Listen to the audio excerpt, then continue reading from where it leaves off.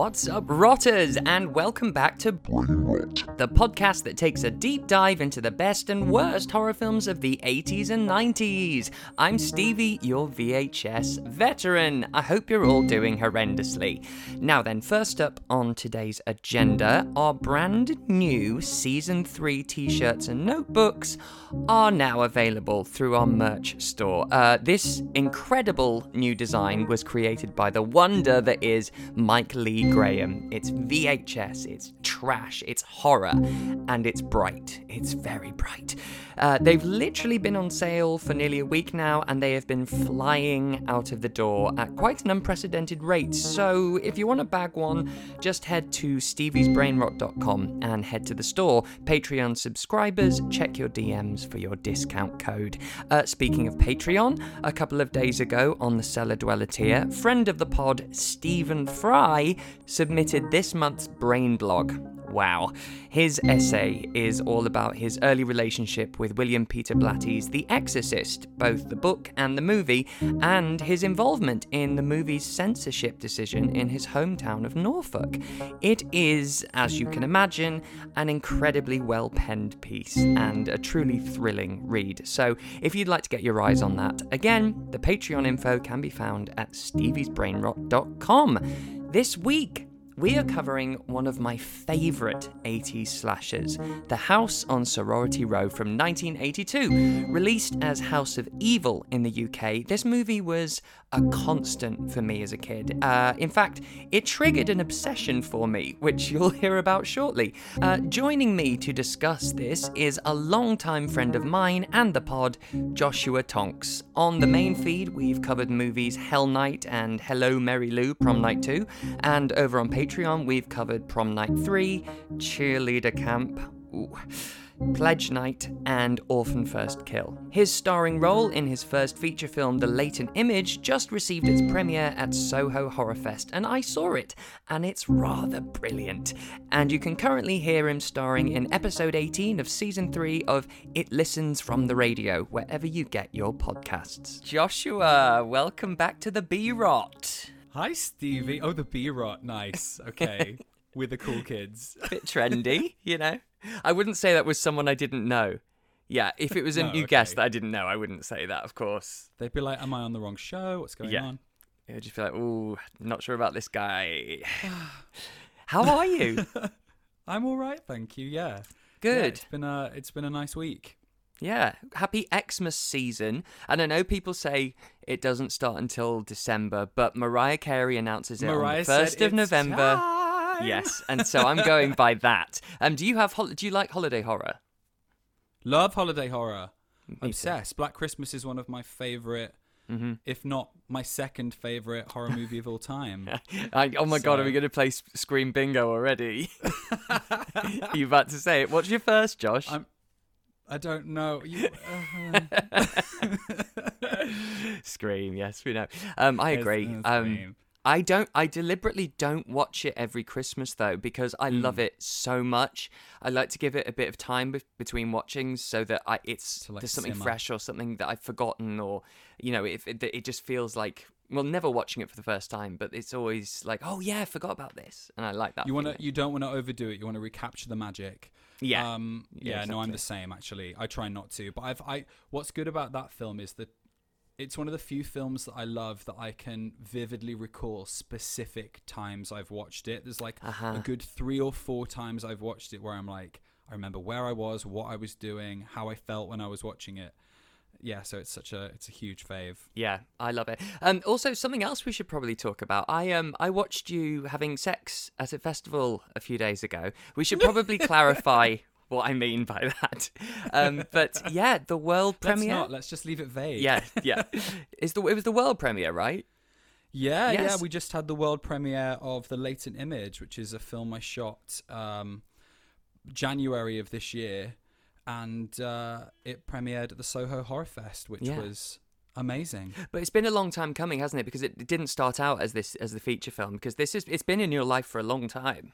Yeah, it has. Way back in 2018, I was living in Canada, in Vancouver. Yeah. And me and the director of the feature actually shot, we co-wrote, co-produced, and he shot and I acted in a short 20-minute version of it, which was fantastic. But us being naive, it was the wrong length. It was about 20 minutes, and it was too long to get accepted into festivals. It's a short window. It's a very tight window, isn't it? Yeah, you kind of want to hit it under 10 minutes. Right. And ours was just too long. So, and, you know, as time's gone on, it's developed and turned into a full feature. So I've sort of been sitting with this project off and on for like almost 5 years now, which is absolutely wild. Yeah, I have to say, I really enjoyed it. And I love any kind of indie horror because, you know, it's made with love. It's not a studio output where they're trying to grab some cash, and you know that everyone involved wants to be there, and they're there for the work and for the content. And I just thought it was really great. It's you know, and I love the setup of the classic sort of knock at the cabin. It had a very Stephen King. It felt familiar in that Stephen King way where you go, yes, I know this sort of world where it's a writer and a stranger turns up, and then anything can happen between those two. Why don't you talk a little bit? Just let's sort of give an outline of what it's about. Yeah, really. For sure. I mean, yeah, that's you're kind of right. Like it began, the sort of inception of it when we sort of came up with a short was that it was going to be a sort of Stephen King's Misery meets Whiplash, which is sort of like in Whiplash it's the idea of like how far would you go for your art, and we sort of came up with this really literal thriller of, you know, a writer in a cabin in the woods struggling to finish his novel, which is like a mystery thriller, and then lo and behold one night this mysterious stranger shows up that somewhat resembles the character he's writing and starts to inspire the work. And so he keeps this guy who is quite clearly,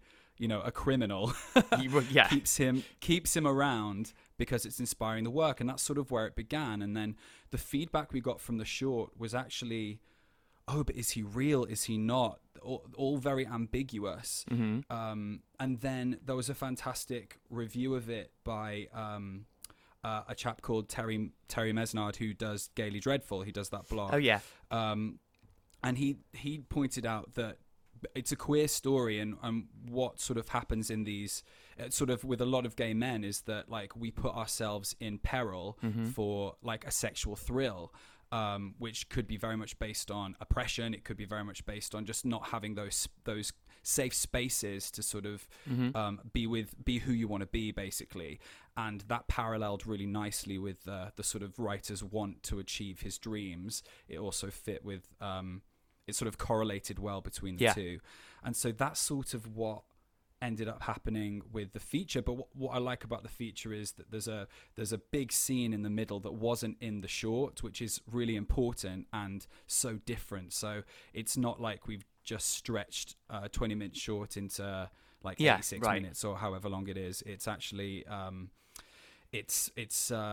it's got some original stuff in it, which is cool. I mean, just because I didn't see the short, watching it as a feature, I can't imagine it being shorter because it felt meaty and fleshed out, and you need to build that feeling of mystery. You know, it's got this ubiquitous mystery all around it the whole time. You're not quite sure what's happening, and then it's also very sexy, but you can't rush that sort of shit. So I thought it was really great, and I really, really did enjoy it. Thanks, mate. I was very proud of you. You wanted to lean into the, like, thanks. Yeah, it's my first feature, and it was... And, of course, I've only ever seen you do panto, which is such a different technique. Very different vibe. Yes. You were dancing around to Taylor Swift in a Sailor Boy outfit, and it's a very different aesthetic. Cut to me, like, running through the woods, crying. Yeah, right. Getting beaten up, you know, all this shit. Yeah, no, it was good. It was really fun to film, actually. The crew was incredible. The cast were incredible. It was just a really great sort of first outing, and hopefully many more to come. Yeah, and it does, and it picked up and fed on some really cute slasher elements, some classic slasher elements, which is a good segue. Actually, when is it getting a release? Do you know? Later Image. We're talking with distributors at the moment to see. Okay, so fingers crossed. And when. So fingers crossed, yeah. Update and some us more when festivals next year as well. Yeah. Okay, cool. So we are going to be talking today about Sorority House No, I knew this would happen. Damn it. Slumber Party House Massacre on the Sorority Street 2. At the end of the lane. at the end of the lane.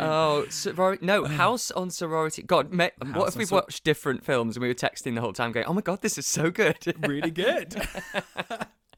It's the House on Sorority Row, Stevie. That's the one from 1982, directed and written by Mark Roseman. And I didn't know this. For the first time, I just found out that he was inspired by Diabolique, the 1955 French movie by Henry George Clouzot. I didn't realise, and it's it's not that similar, but I see where the inspirations come from. I actually don't know that one, and I having looked up the film, I was like, oh yeah, what's this? So now I'm intrigued, and I kind of want to see where the plots sort of like correlate. Yeah.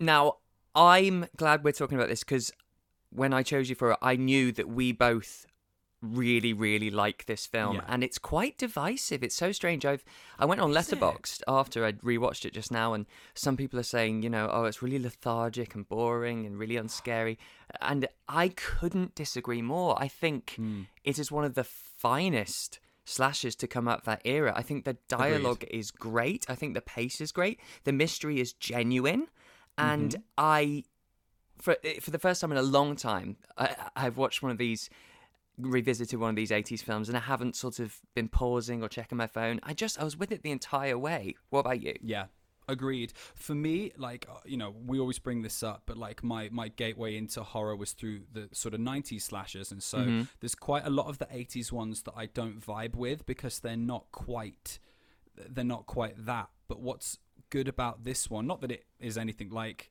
a 90s slasher is, it holds up as it's sort of its own film, an actual film.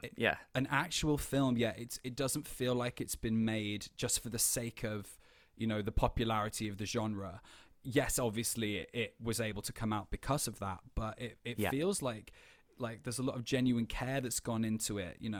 The scares are sort of like it's like creepy rather than just trying to shock you for the sake of it, but it still has moments of gore, and it does the thing that I love about the 80s sort of teen slashers is that the characters are likable and they're nice to each other, and they're not just assholes all the time. There's a genuine love and care for each other, which I always appreciate. And and I think it's what stands out for me as well is it's truly female-led.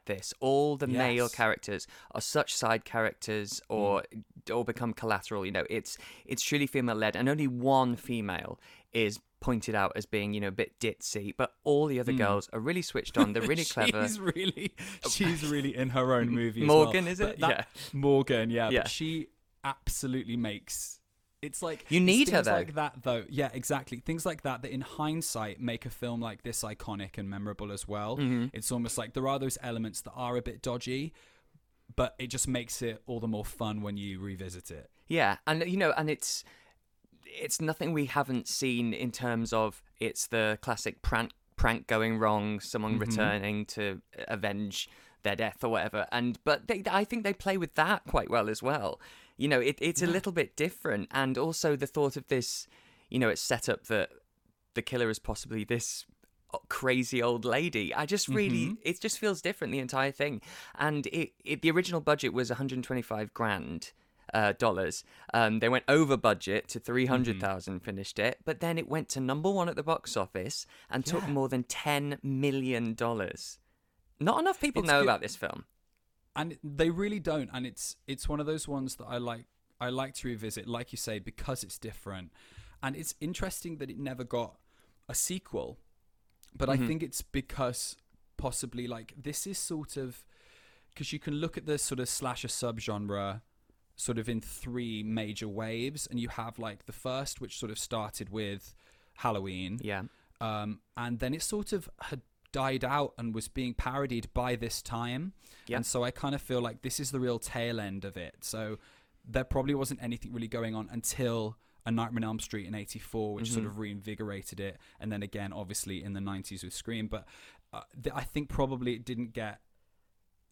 It was just... It came out at a time where people were like sick of the slasher movie. I think maybe if this had come out in sort of 1980... a few years earlier, we may have got a sequel, or we may have got like more stories with this character. It feels like they took more time with it, because the ones that came out first were the really rushed ones that were just taking a holiday, making a film around it, completely cookie cutting the formula. And so I think everything kind of suffers by order, because the good ones that were inspired by, say, Friday the 13th and Halloween, they took a bit longer, but they came out after 80 other ones. So it's really interesting because actually the point where it started to tail off is where you can start to get some really quality slashers, I think. It starts to become more interesting, for sure, because they're having to do something different because the same stuff has been happening over and over.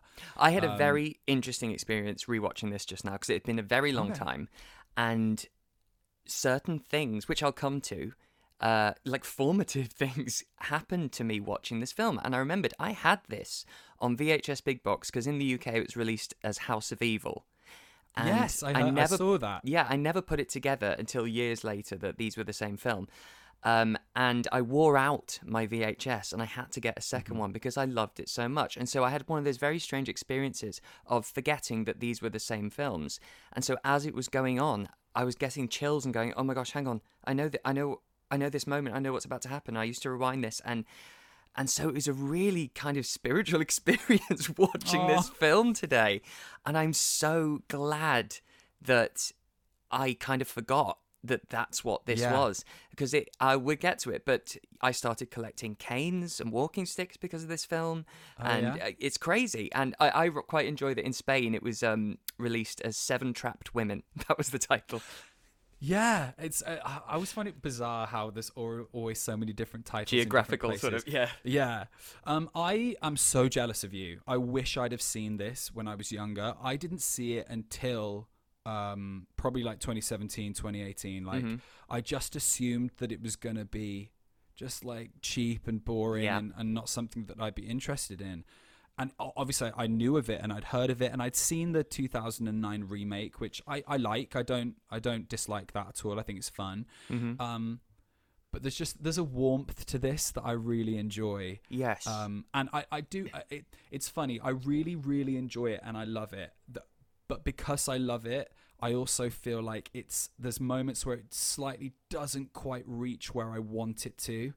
And so there's elements that I find a little disappointing.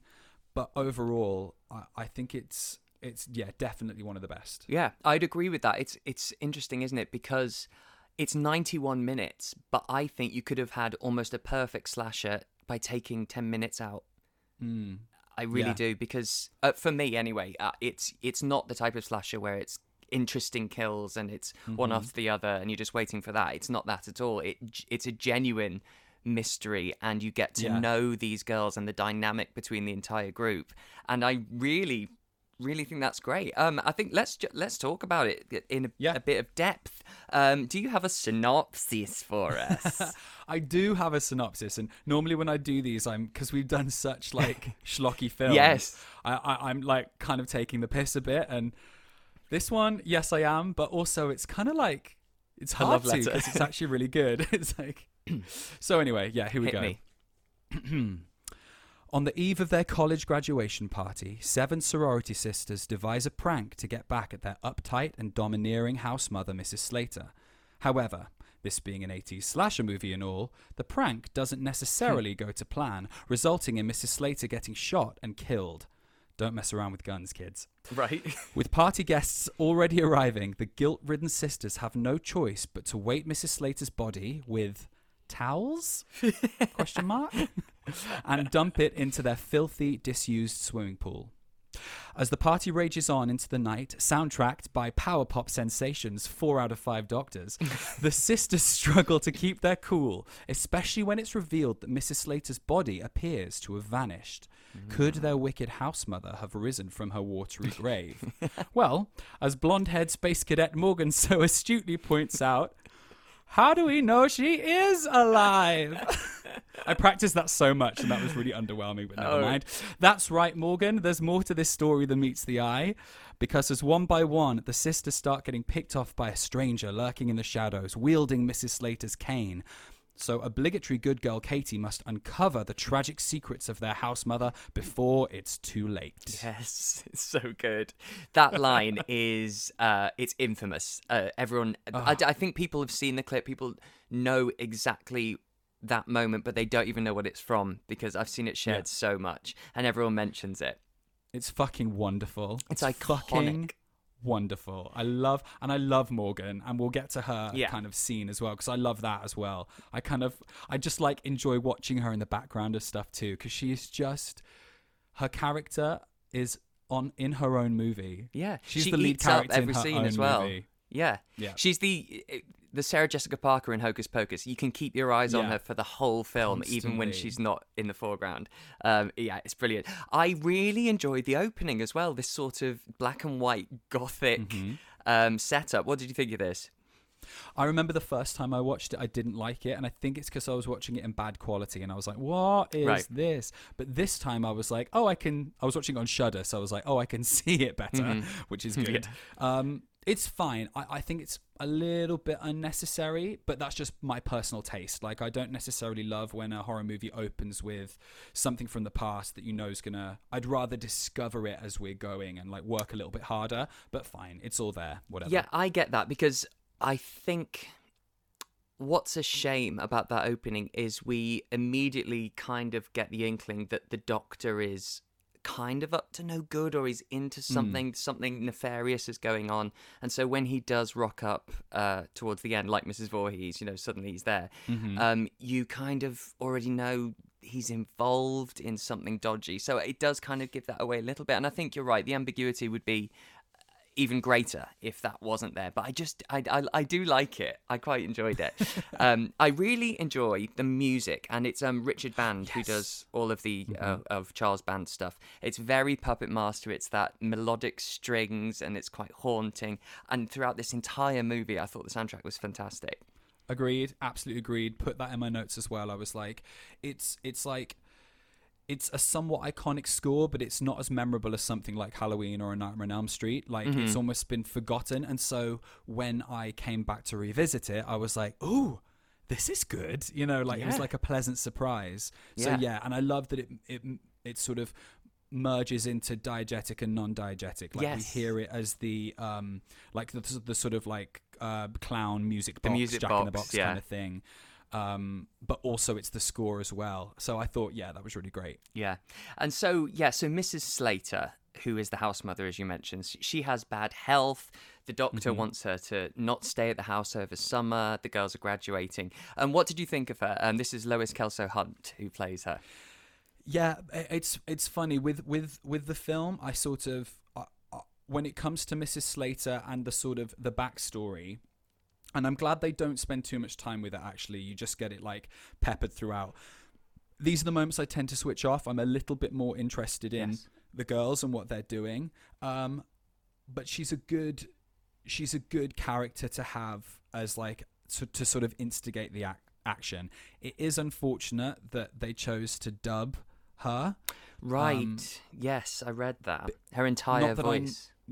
Which I don't know what the actress actually sounded like and if it would have worked, but it's just that the one person being dubbed visually is a little bit distracting. So I'm glad that she's sort of like gets offed pretty early on. Yeah, it's a little out of sync at times. And then I'm reading that apparently she had the look but not the voice, so they wanted a more sort of husky, gruff, scary voice. That's the only blip, really, because I think the performance of her is really good, and the way she interacts with the girls is great as well. Yeah, and in sort of Halloween H2O style, she returns and realises they've all stayed behind and they're using the house for their big graduation party. And this is when we sort of meet the girls a little bit, and it's quite a fun introduction. And you meet everybody's favourite Morgan, obviously. Yes, we meet Morgan, who she's the blonde airhead, and then we've got the ones that sort of stand out. We've got Katie, who is our sort of she's our good girl. But what's nice about her is like you know how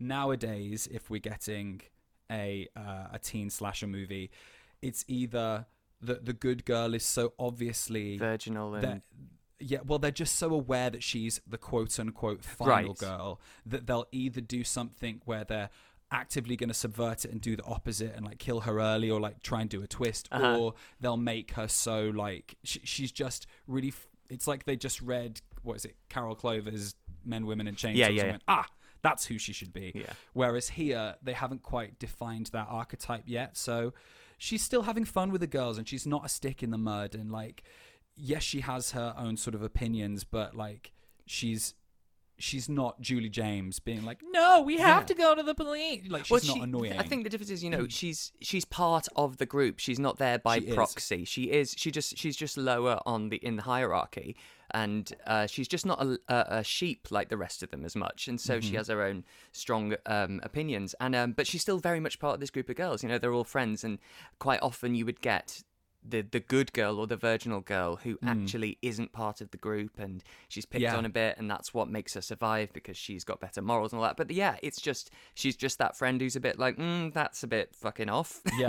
Yeah, that's a bit weird. Maybe don't bring a gun to a prank, but whatever. I found it a moment that really confused me. There's a moment where, well, we believe it's Mrs. Slater, and she's looking through all the old photos of the school with all the different classes, and then they all go in the fire. She's the same age in each one, and it's a moment that makes you think, oh, is this going to be part of the plot? She's actually been at the school since the very beginning 100 years ago. And it's a weird moment to focus on because they take quite a while of going over each one. It goes from coloured pictures into black and white and rustic and sepia. Yeah. But it's just That's her. so funny. I actually didn't put that together that she was still the same age. I mean, obviously they just took those photos, or they put her in them or whatever. The same day, yeah. But I think, we're just sort of establishing there that she's like really over these girls and what they're doing. And, you know, she kind of doesn't want to be, she's really disenfranchised with the whole sort of house mother thing. She's sort of been looked down upon a lot, and, you know, they don't really take her seriously. Even though when the girls are talking about her, you know, it's not like, it's only really Vicky who is sort of like the archetypical bitch character. Played by Eileen Davidson, sorry, I have to say, from the Real Housewives of Beverly Hills. I'm obsessed. Oh, really? Yes! I don't watch Real Housewives, so that's cool. Do you not? See, I'm obsessed. So we've got a couple of horror queens in there, then. Oh, yeah. She's her famous meme is Beast. That's a good one to look up. That's her famous line from Desperate Housewives, I was going to say. But yeah, so she plays Vicky. And yeah, Vicky is also the one great. That's, you know, open sexually, and they're obviously on the waterbed, her and Rick.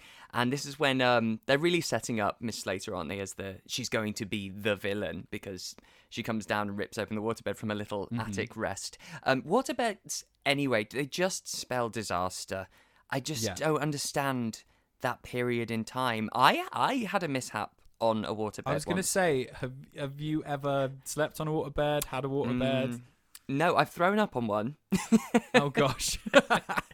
So my friend's parents, my friend Timmy's parents, they had a new waterbed, and we weren't allowed on it, we were told, because we'll break it or we'll burst it. We're not allowed to play on it. And of course, that's fucking red flag to a bull. Why are they burstable? This is what I don't understand. Like, I mean, they're really not possible? that burstable. I know you see it in Edward Scissorhands. I know you see it in Elm Dream Street. Warriors. Yeah. Yeah. But they're super, super thick rubber.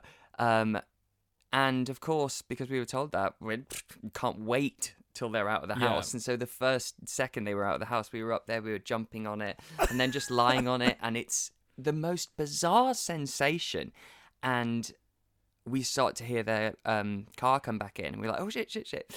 And I just leant up and just went, vomited over the covers. And we were busted.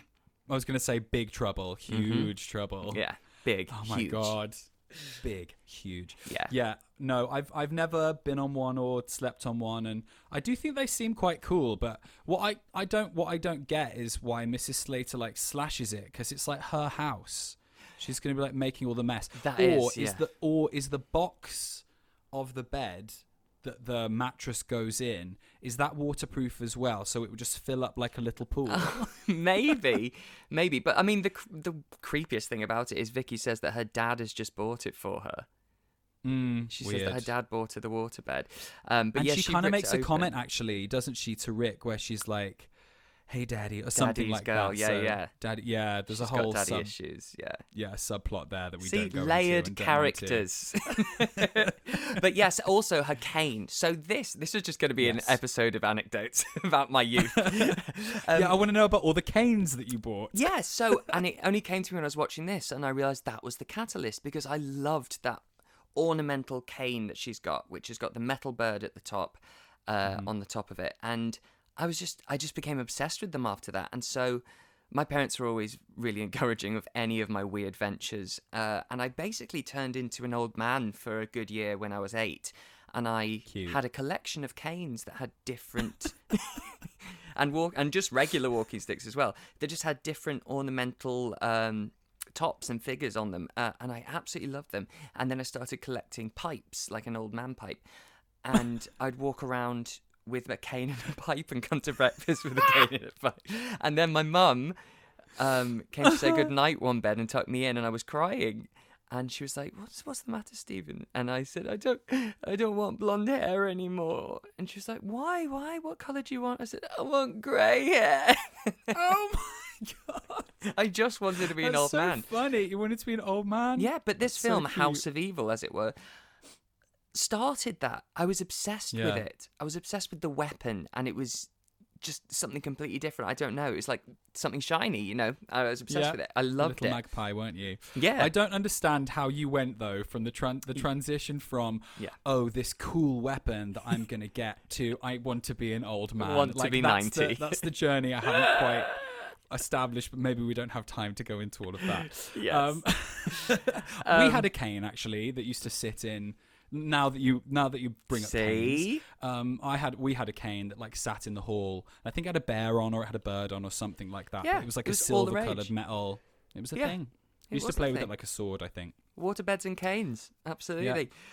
Let's talk about the prank and what it possibly is, because Vicky's saying, "Oh, we're gonna get that bitch, you know, she's been so annoying for 4 years, and we're gonna prank her on Friday." And then it cuts to possibly my favourite moment of exposition in cinematic history. So they're talking about pranking Mrs. Slater, and then it cuts to a doctor looking at x-rays, and he says, "Oh, brilliant. It looks like Mrs. Slater's due a psychotic break. I can tell from the cortex that any amount of aggravation will probably trigger her latent violence." I was like, what are you talking about? How perfect is that? As long as she doesn't get any kind of shock, she won't become a psychopath. Brilliant. Now, first of all, I'm great. Happy with that. That's all I need. Because I don't want to go into... I don't want this to be a Dress to Kill or a Psycho or whatever, where they're, giving us some, bullshit psychology that's going to age really badly in 40 years. Yes. I'm happy that they just give us a quick, one little, voiceover line. It's great, cool, latent violence, let's move on. Yes. I obviously wasn't paying attention then. Are they talking about Mrs. Slater there, or are they talking about her son? No, they're talking about Mrs. Slater. Because he says that the traumatic birth caused cerebral damage. But are they not looking at the sun scans? No, it's her, because she's just been there, and he's had these new scans, and that's why he's saying, "I think you should stay with us for 3 months." I was watching a completely different film then in my brain. Yeah, no, that's why he, at the they'd been beginning, to the he's asylum to see him. I really wasn't paying attention. No, because he goes to on those his parts. little recorder and he says, I think she should be here for 3 months with us. Yeah. Cool. So the actual prank that we find out, there's too much going on. Because it's a prank on her, and then also a prank on 80% of the girls. Yeah. It's very strange, isn't it? It's wild, and I couldn't tell if it was blanks, or if it was some blanks and some real bullets, or if it was real bullets, but she's just got because we see her firing Rick's gun earlier, and she's a crack shot, so maybe she's really good at missing people as well. Yeah, but that's fucking dangerous. It's outrageous. That's I'm gonna pretend to shoot you in the leg, but I'm not really gonna shoot you in the leg. But what if she actually did? Yeah. That's too risky. So the entire prank is Vicky's idea is she's going to get Rick's gun, which is a real gun.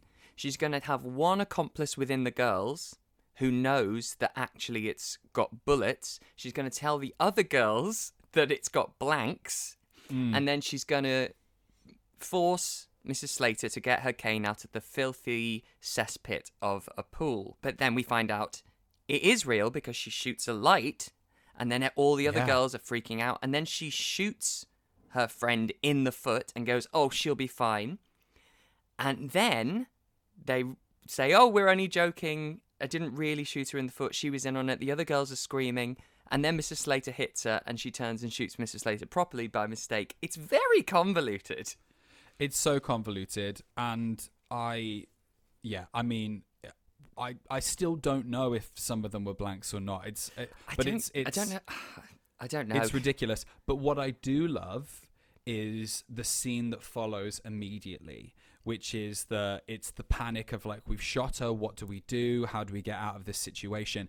And there's like one particular angle that they use, which it sort of goes a bit handheld. And they're dragging Mrs. Slater out of the pool.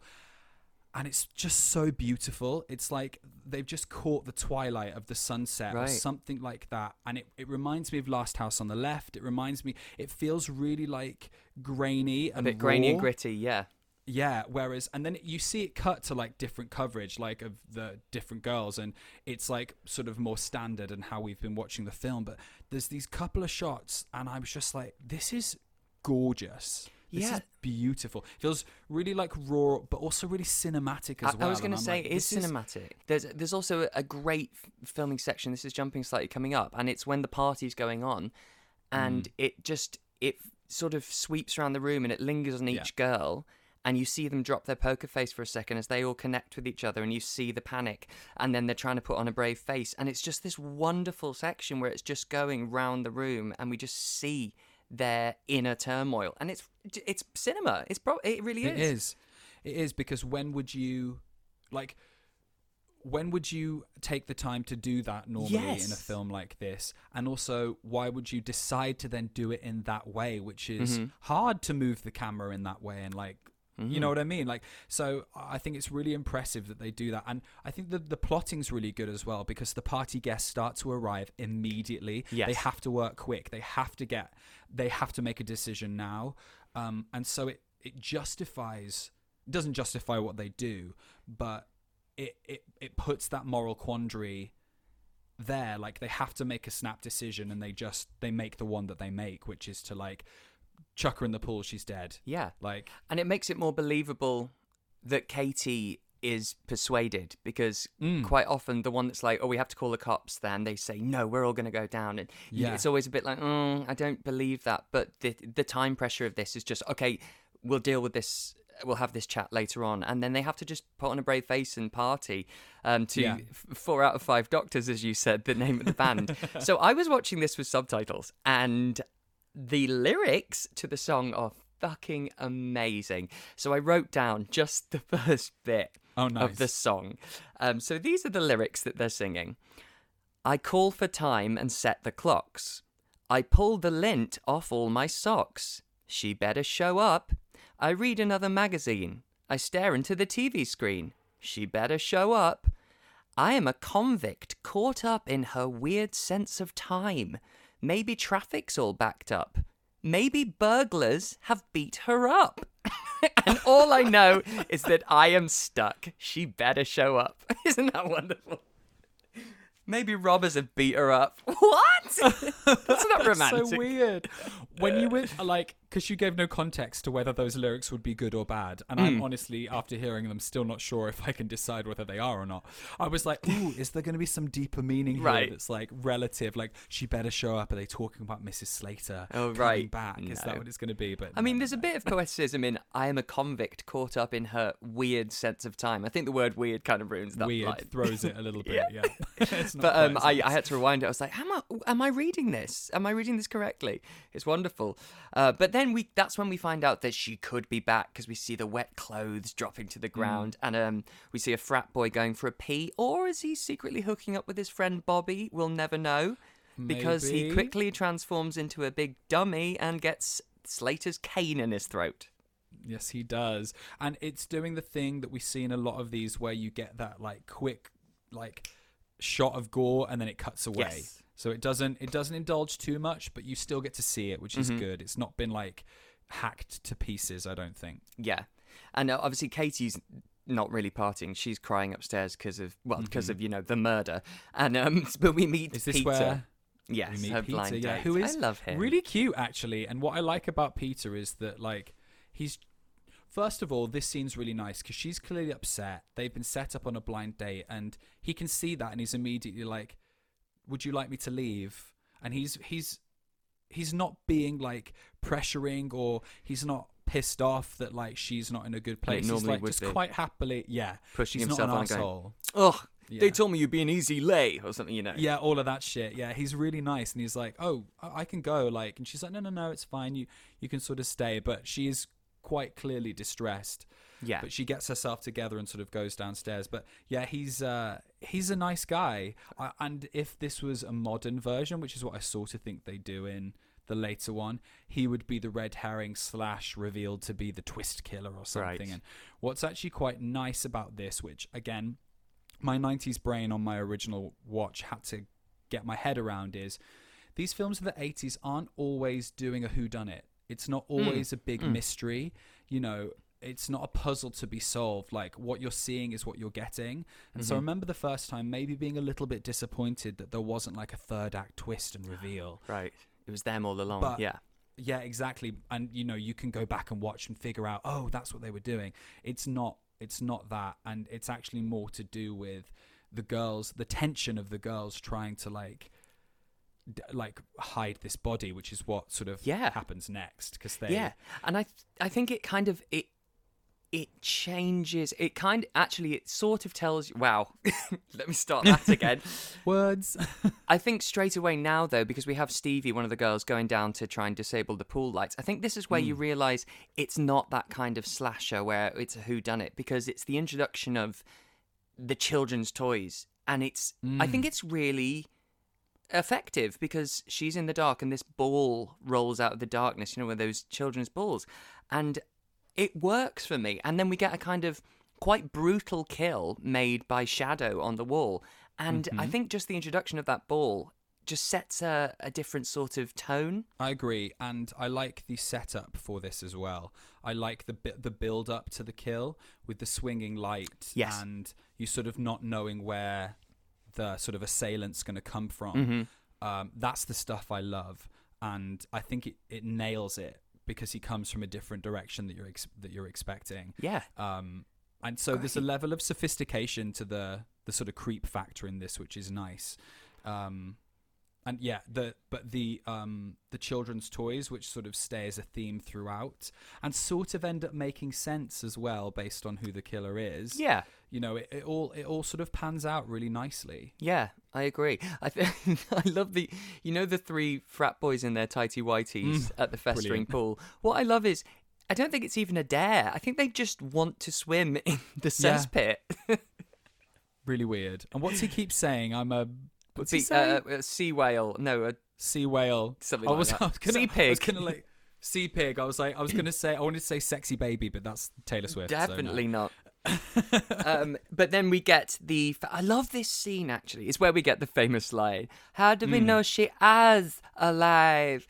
We would have never known Mrs. Slater's still alive. How do we know she is alive? What do you think? She floated out that pool? Or maybe she got sucked down the drain? But this scene is great because there's stakes, you know, there's a massive party going on. They're all huddled in the kitchen going, fuck, what are we going to do? Her body's not there. And it's, I was so invested and I was like, yeah, what are you going to do? And aside from Morgan, I think for the most part, the acting's really good. Yeah. Like I like what Katie's doing, and it just feels very organic. Yeah. I will say it is a struggle with 7 girls who are all white and mostly brunette, to sort of tell them apart. And while they do have subtle character differences, aside from really Katie, Vicky, and by default Morgan, the rest of them, the other 4, are sort of difficult to tell apart. And I think I would have happily like hung out with them a little bit more and made this a bit more of a hangout movie in Act 1 to just to get to know them a little bit more and what they like and what they don't and who they are and all of that. Yeah, no, I get that. But Paul Morgan, she can't catch a break because first of all, she gets a bloody attic ladder to the mouth, and then she finds the Jack-in-the-Box, and then she gets stabbed through the torso. Right? It's like it's a double whammy for her. But don't you love how the build up to her death scene shot as well? Like I know they're giving us sort of, well, it's not even gratuitous nudity because you don't really see her from the front. It's side boob. Yeah.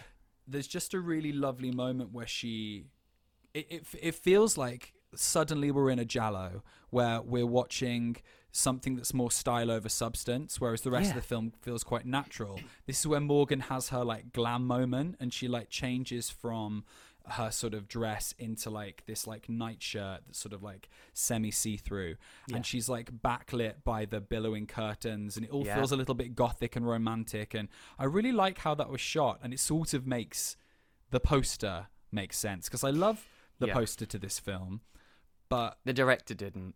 So that was did he not? No, that was a studio. What he wanted was a sort of scary decrepit hand coming out of a cesspit pool.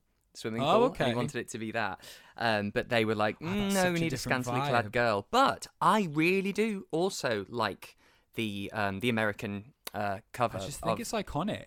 It looks Hammer. It looks like a Bride of a Dracula type. You know, it's that chiffon pink. It's really gorgeous. In the UK on the VHS, I've still got it somewhere.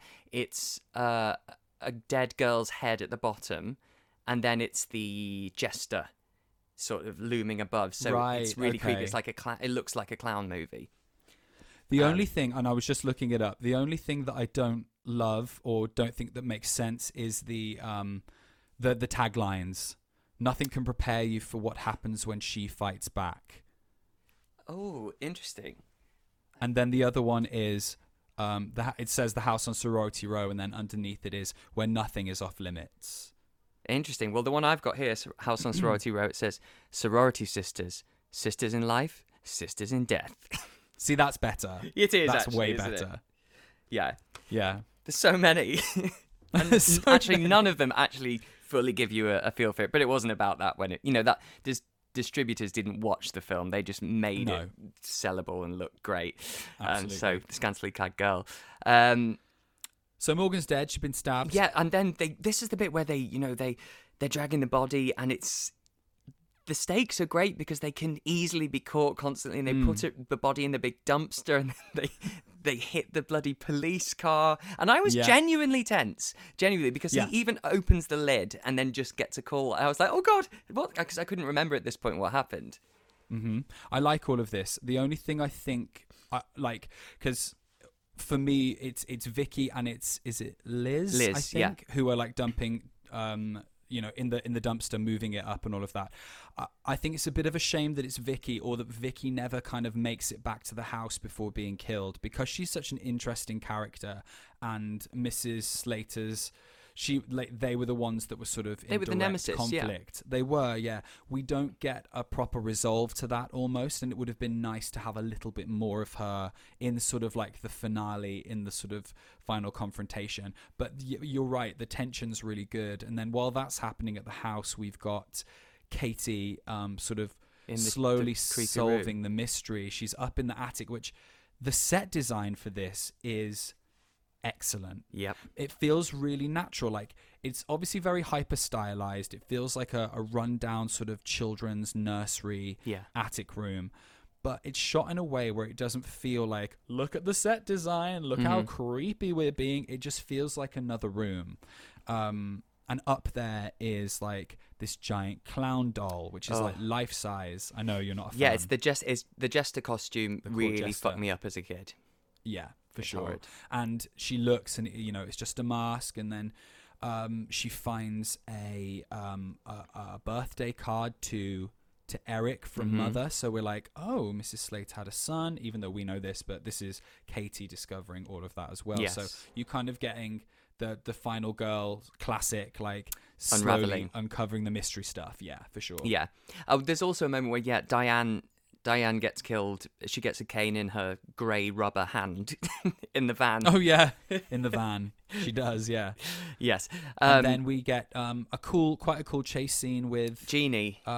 With Jeannie. This is a highlight. I quite like Me this too. bit. I love it. Yeah. I mean, it's stupid as well, and it makes no fucking sense that she's just been attacked outside the door of the kitchen. She comes in, she sits in the kitchen and says, "I was just attacked there by the gate." And so Katie goes, "All right, stay here. I'll be back in a minute." And what are you talking about? To be honest, I always fan wank my way out of this because she's had a head wound. She's not trauma. Thinking clearly. Yes, sure. It's a trauma. Yeah. Trauma. So it's. I kind of let her off for that, but like all the taps turning moment on though is great. Is so good with all the, and this is okay. So this is where I'm like, this is where I wanted a little bit more. Yes. Like you've got the taps on, the room is filled up with steam. Let's have the moment where she's walking through the steam. You know, like yeah. I think there's great setups in all of these kills, but I want them to go that little bit further and just give me a bit more of a sequence. But I'm just nitpicking. No, it's still really good. but talking about her kill now, this one. So she has the cane pushed so hard against her throat against the wall that the back of her neck explodes. No, it's the butcher knife she has in her hand. Oh, I knife. was like, that's not physics. What do you mean? No, I think she grabs a big butcher knife from the kitchen. Yes. And I love it, by the way, because she does the moment, and this is, I was going to say, actually, I'll get to that. When she's running, and you can see the influence that this had on, obviously I know what we did last summer with the plot, but also in some of the staging of Scream 2, because when you've got Sarah Michelle Gellar running in the sorority house, she's trying all the doors and they're locked. Omega Beta Zeta. Cece there. This is Cece. We could do a whole thing. Yeah. But Jeannie's running and she's trying the doors, they're locked. And it reminded me of Scream 2. But what I love is she does kind of like a Disney spin and then like falls down, and it's just so dramatic. Just had to bring that up. But no, when she's in the toilet cubicle, she's got the big butcher knife and she lunges, and I think the cane hits the knife and presses it against her throat. And that's how she gets decapitated. But the blood still comes from the back of her head. Maybe it was splattered. She hit her head against the wall. No. There's definitely some physics issues there, but I mean, I like. Oh yeah, that. you're not going to get decapitated by a butcher knife either. Right? Yeah, so. fair. It's a little bit sharper than a blunt cane. Yeah, side on. And then we enter the third act really, because Katie's called the doctor from the dog tag that used to be around Slater's neck, and so he arrives. Which is all effortlessly done. It is. I don't mind any of that. You know, it's set up, it happens, it gets, and it's not not focused too on. signposted. No, yeah, it's exactly. Not. So it just all happens quite organically. And even his sort of exposition about the experimental procedure he was doing to try and give people who couldn't have children the ability to have children. It's not a big speech, you know. He literally just explains to her why she may be killing people. It's just enough. Yeah, it's just enough. I don't need any more or any less. It's like it's an experiment gone wrong. Done. Yeah, that's it. Then again, this is cinema. Full stop. The bodies in the pool, there's something so creepy, uncanny, beautiful, ethereal about that sequence. It's brilliant. And the fact that the water is all sort of green and mildewy, and it's just gorgeous. Yeah, so this is the part where Katie finds the bodies and they're in the pool, and I love the dramatic irony of that, which is like that's where they put Mrs. Slater. That's where they all end up. And it's this gorgeous, dreamy, and it makes the film iconic in a way that like it has no right to be. You know what I mean? There's a level of cinema to it where you're like, oh, there's that moment and that moment. So yeah, I agree. I love it. I think it's fab. But then that's also sort of intercut with Liz and Vicky digging a grave through AstroTurf. Yeah, I mean, this whole bit of them like deciding to go to the cemetery to bury Mrs. Slater's body in an open grave just a few feet below is, I don't need this. They could have done something different. Yeah, and also just and this is where they get killed. Yes. Yeah, and quite unceremoniously, as you were saying. Yeah. Like, I mean, Liz gets her throat slit, I think, and then Fine. very, very quickly after, Vicky just gets massacred against the side of the van, doesn't it? This is where I'd have had Vicky escape and make her way back to the Agree. house, and we have, but they just get rid of her, I think, because they're trying to wrap things up. Yeah. And then, talking about wrapping, they unwrap the body, and we do see that it is Slater, because I think up to this point, you're still not sure if you think, oh, that's going to be somebody else's body in there. Is she doing it? And we've heard about Eric at this point. And then we realise that it is her. And so then the doctor sedates Katie. And then this is the final act, I guess. What do you think of this whole tie-up at the end? I love it. Yes. Because I think, films that have got quite simple plots, like a slasher where it's like someone gets killed, we have a little bit of talking, someone gets killed, like this sort of repetitive. It's really nice when they can do something different and they can do something stylized and, like we said, a bit more cinematic. The fact that she's been drugged and that she's sort of having visions of all her dead sisters and Mrs. Slater, and it's done in this sort of like stop-start, with the couple dancing. I think the cane sometimes on its own, just sometimes balancing being held by itself. Oh, it's great. I think it's fucking excellent. This is It's cinema. one of my favourite parts. House on Sorority Row. Come on, people. Yes, This I is agree. how you do it. This is what steps it up. This is why I think this film is fucking brilliant, because it's nuanced. It's low budget, but it does things differently, and it takes some risks. Not all of them pay off, but I want them in there. And this moment, as you say, where she's drugged and she's lit by neon and she's on this chair and she's sort of seeing these visions. Yeah, it's just great. And you've got the music box score playing as the couple are dancing and spinning. Like, it all comes together so nicely, and it doesn't feel forced. It doesn't feel like, here's this cool thing we're doing.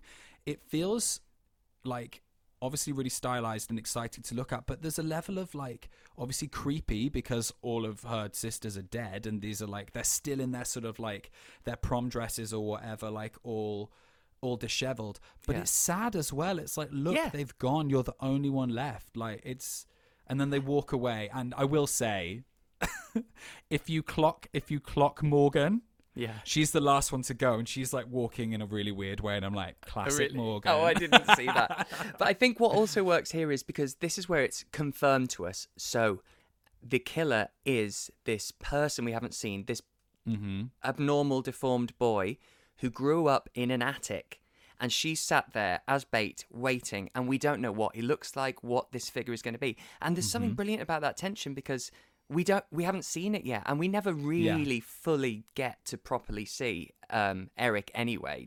We get one shot, don't we, at the bottom of the stairs, which I wasn't sure if he's wearing a mask or the character's wearing a mask. It leaves it a bit ambiguous, but it's great. She's fucking tripping her balls off, sat in gorgeous pink neon, and we're just waiting for this monster that we haven't seen.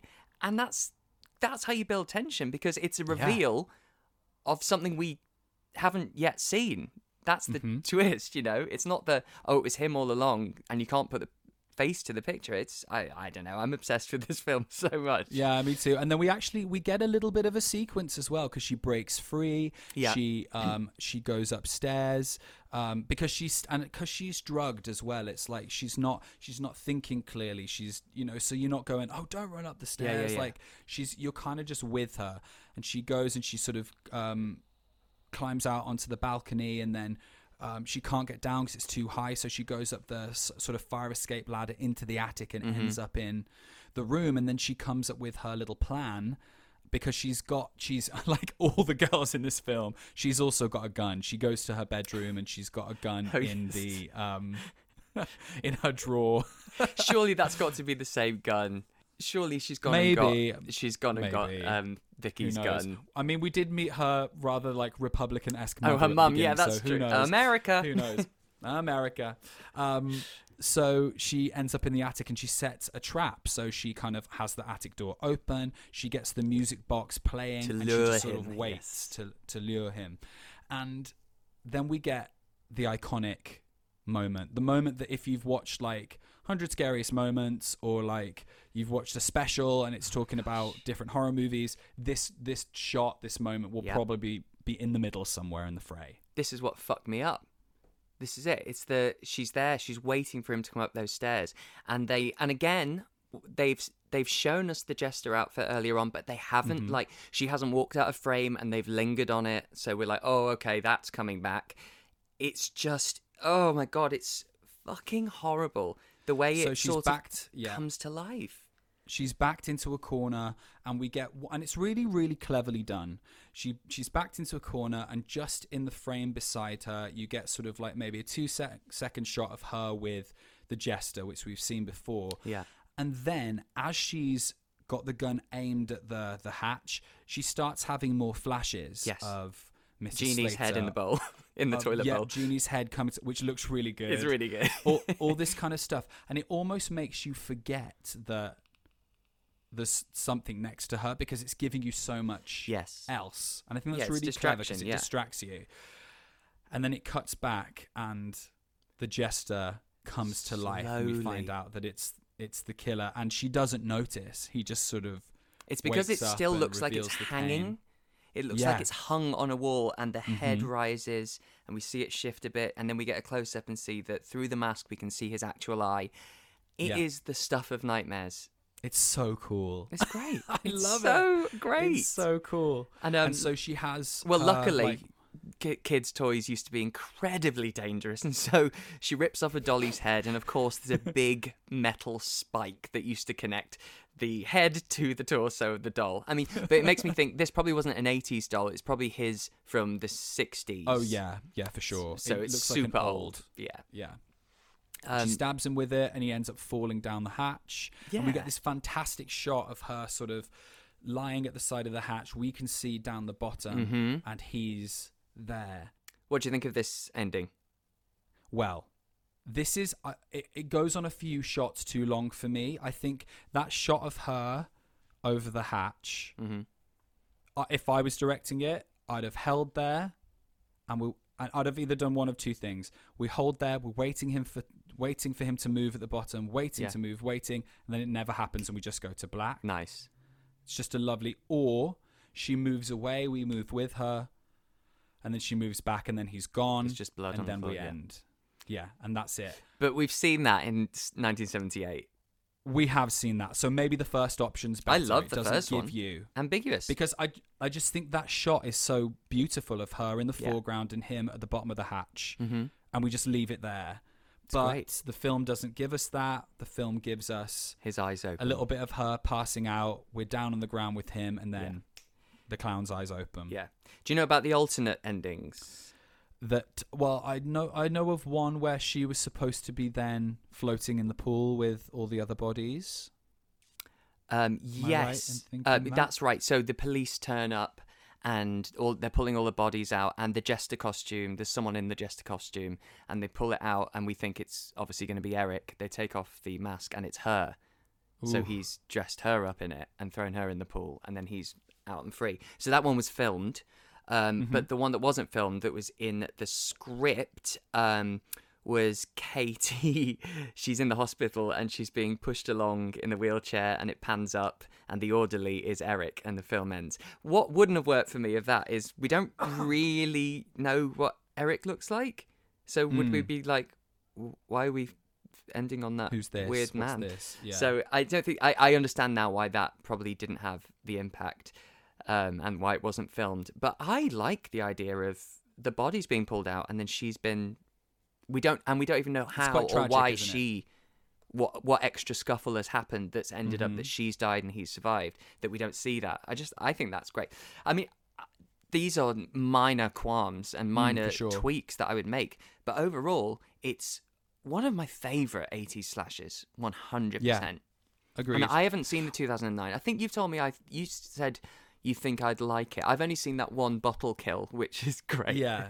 It's so the 2009 remake is just incredibly 2009. Like, that was my worry. It feels like, but in a great way, in a way that I think it's very self-aware. Like, okay. It's it's so ridiculously 2009. It feels like a culmination of every element of from 2003, all these remakes. Yeah. It feels like a big mishmash of all of those.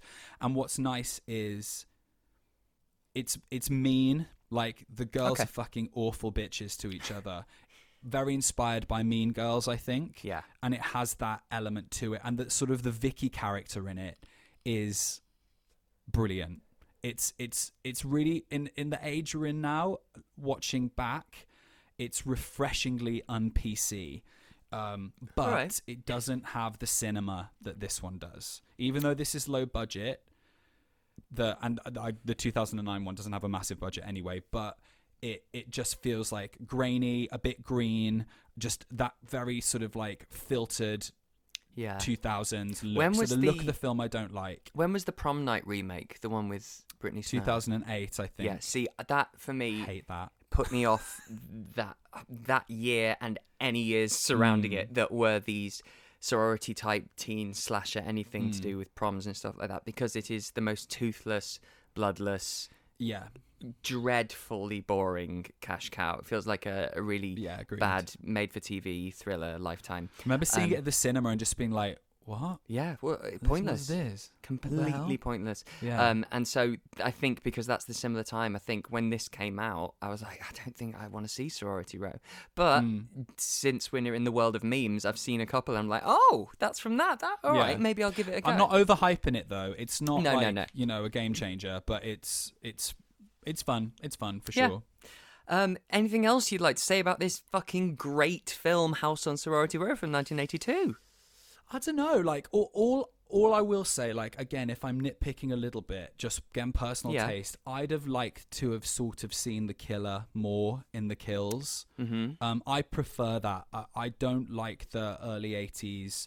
The killer is off screen and we just see the the axe going in the head or the hand grabbing the mouth. Like, I like the actual killer in the frame. We see the one moment, don't we, where the killer's silhouetted by the van, and that bit really works because you're like, is it her? Isn't it her? It's got a straw-like blonde wig, maybe. So that bit, I think is great, and I think more of that. I do think it could have been very easy even to sort of have her be in costume in some way, and like different sort of like children's costumes with different masks and stuff. Like, a little bit sort of like Terror Train where the killer takes on different I think that would have taken away from the Jester moment though. Maybe it would. Because that's just so unexpected.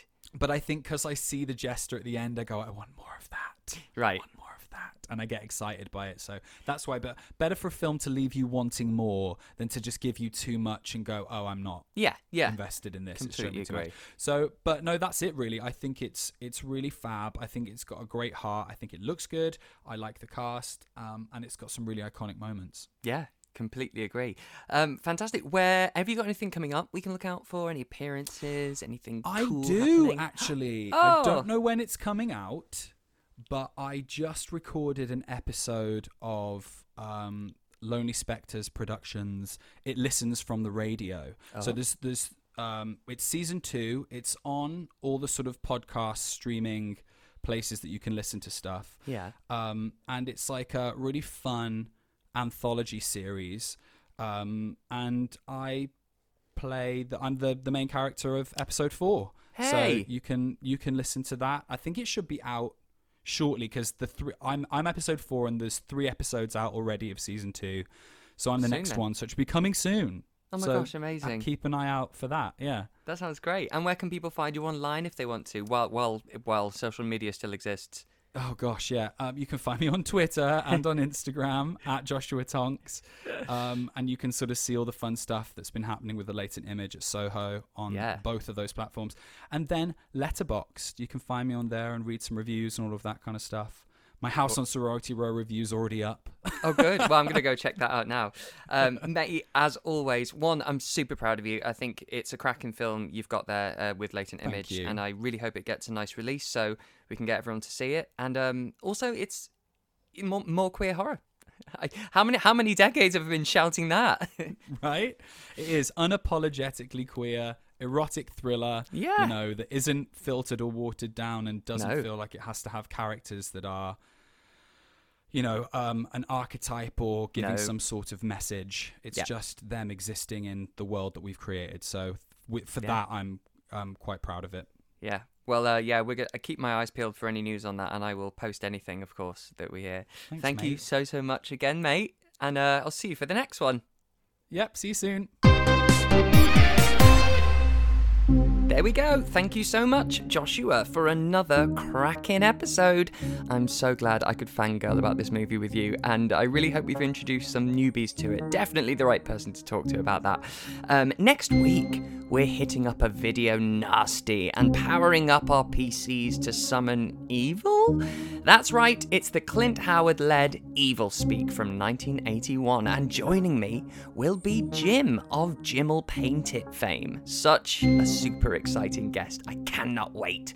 If you'd like to get in touch on Twitter or Facebook or whatever exists at the moment, just go to steviesbrainrot.com and all the links will be there. I can't wait for next week. Thanks, Rotters.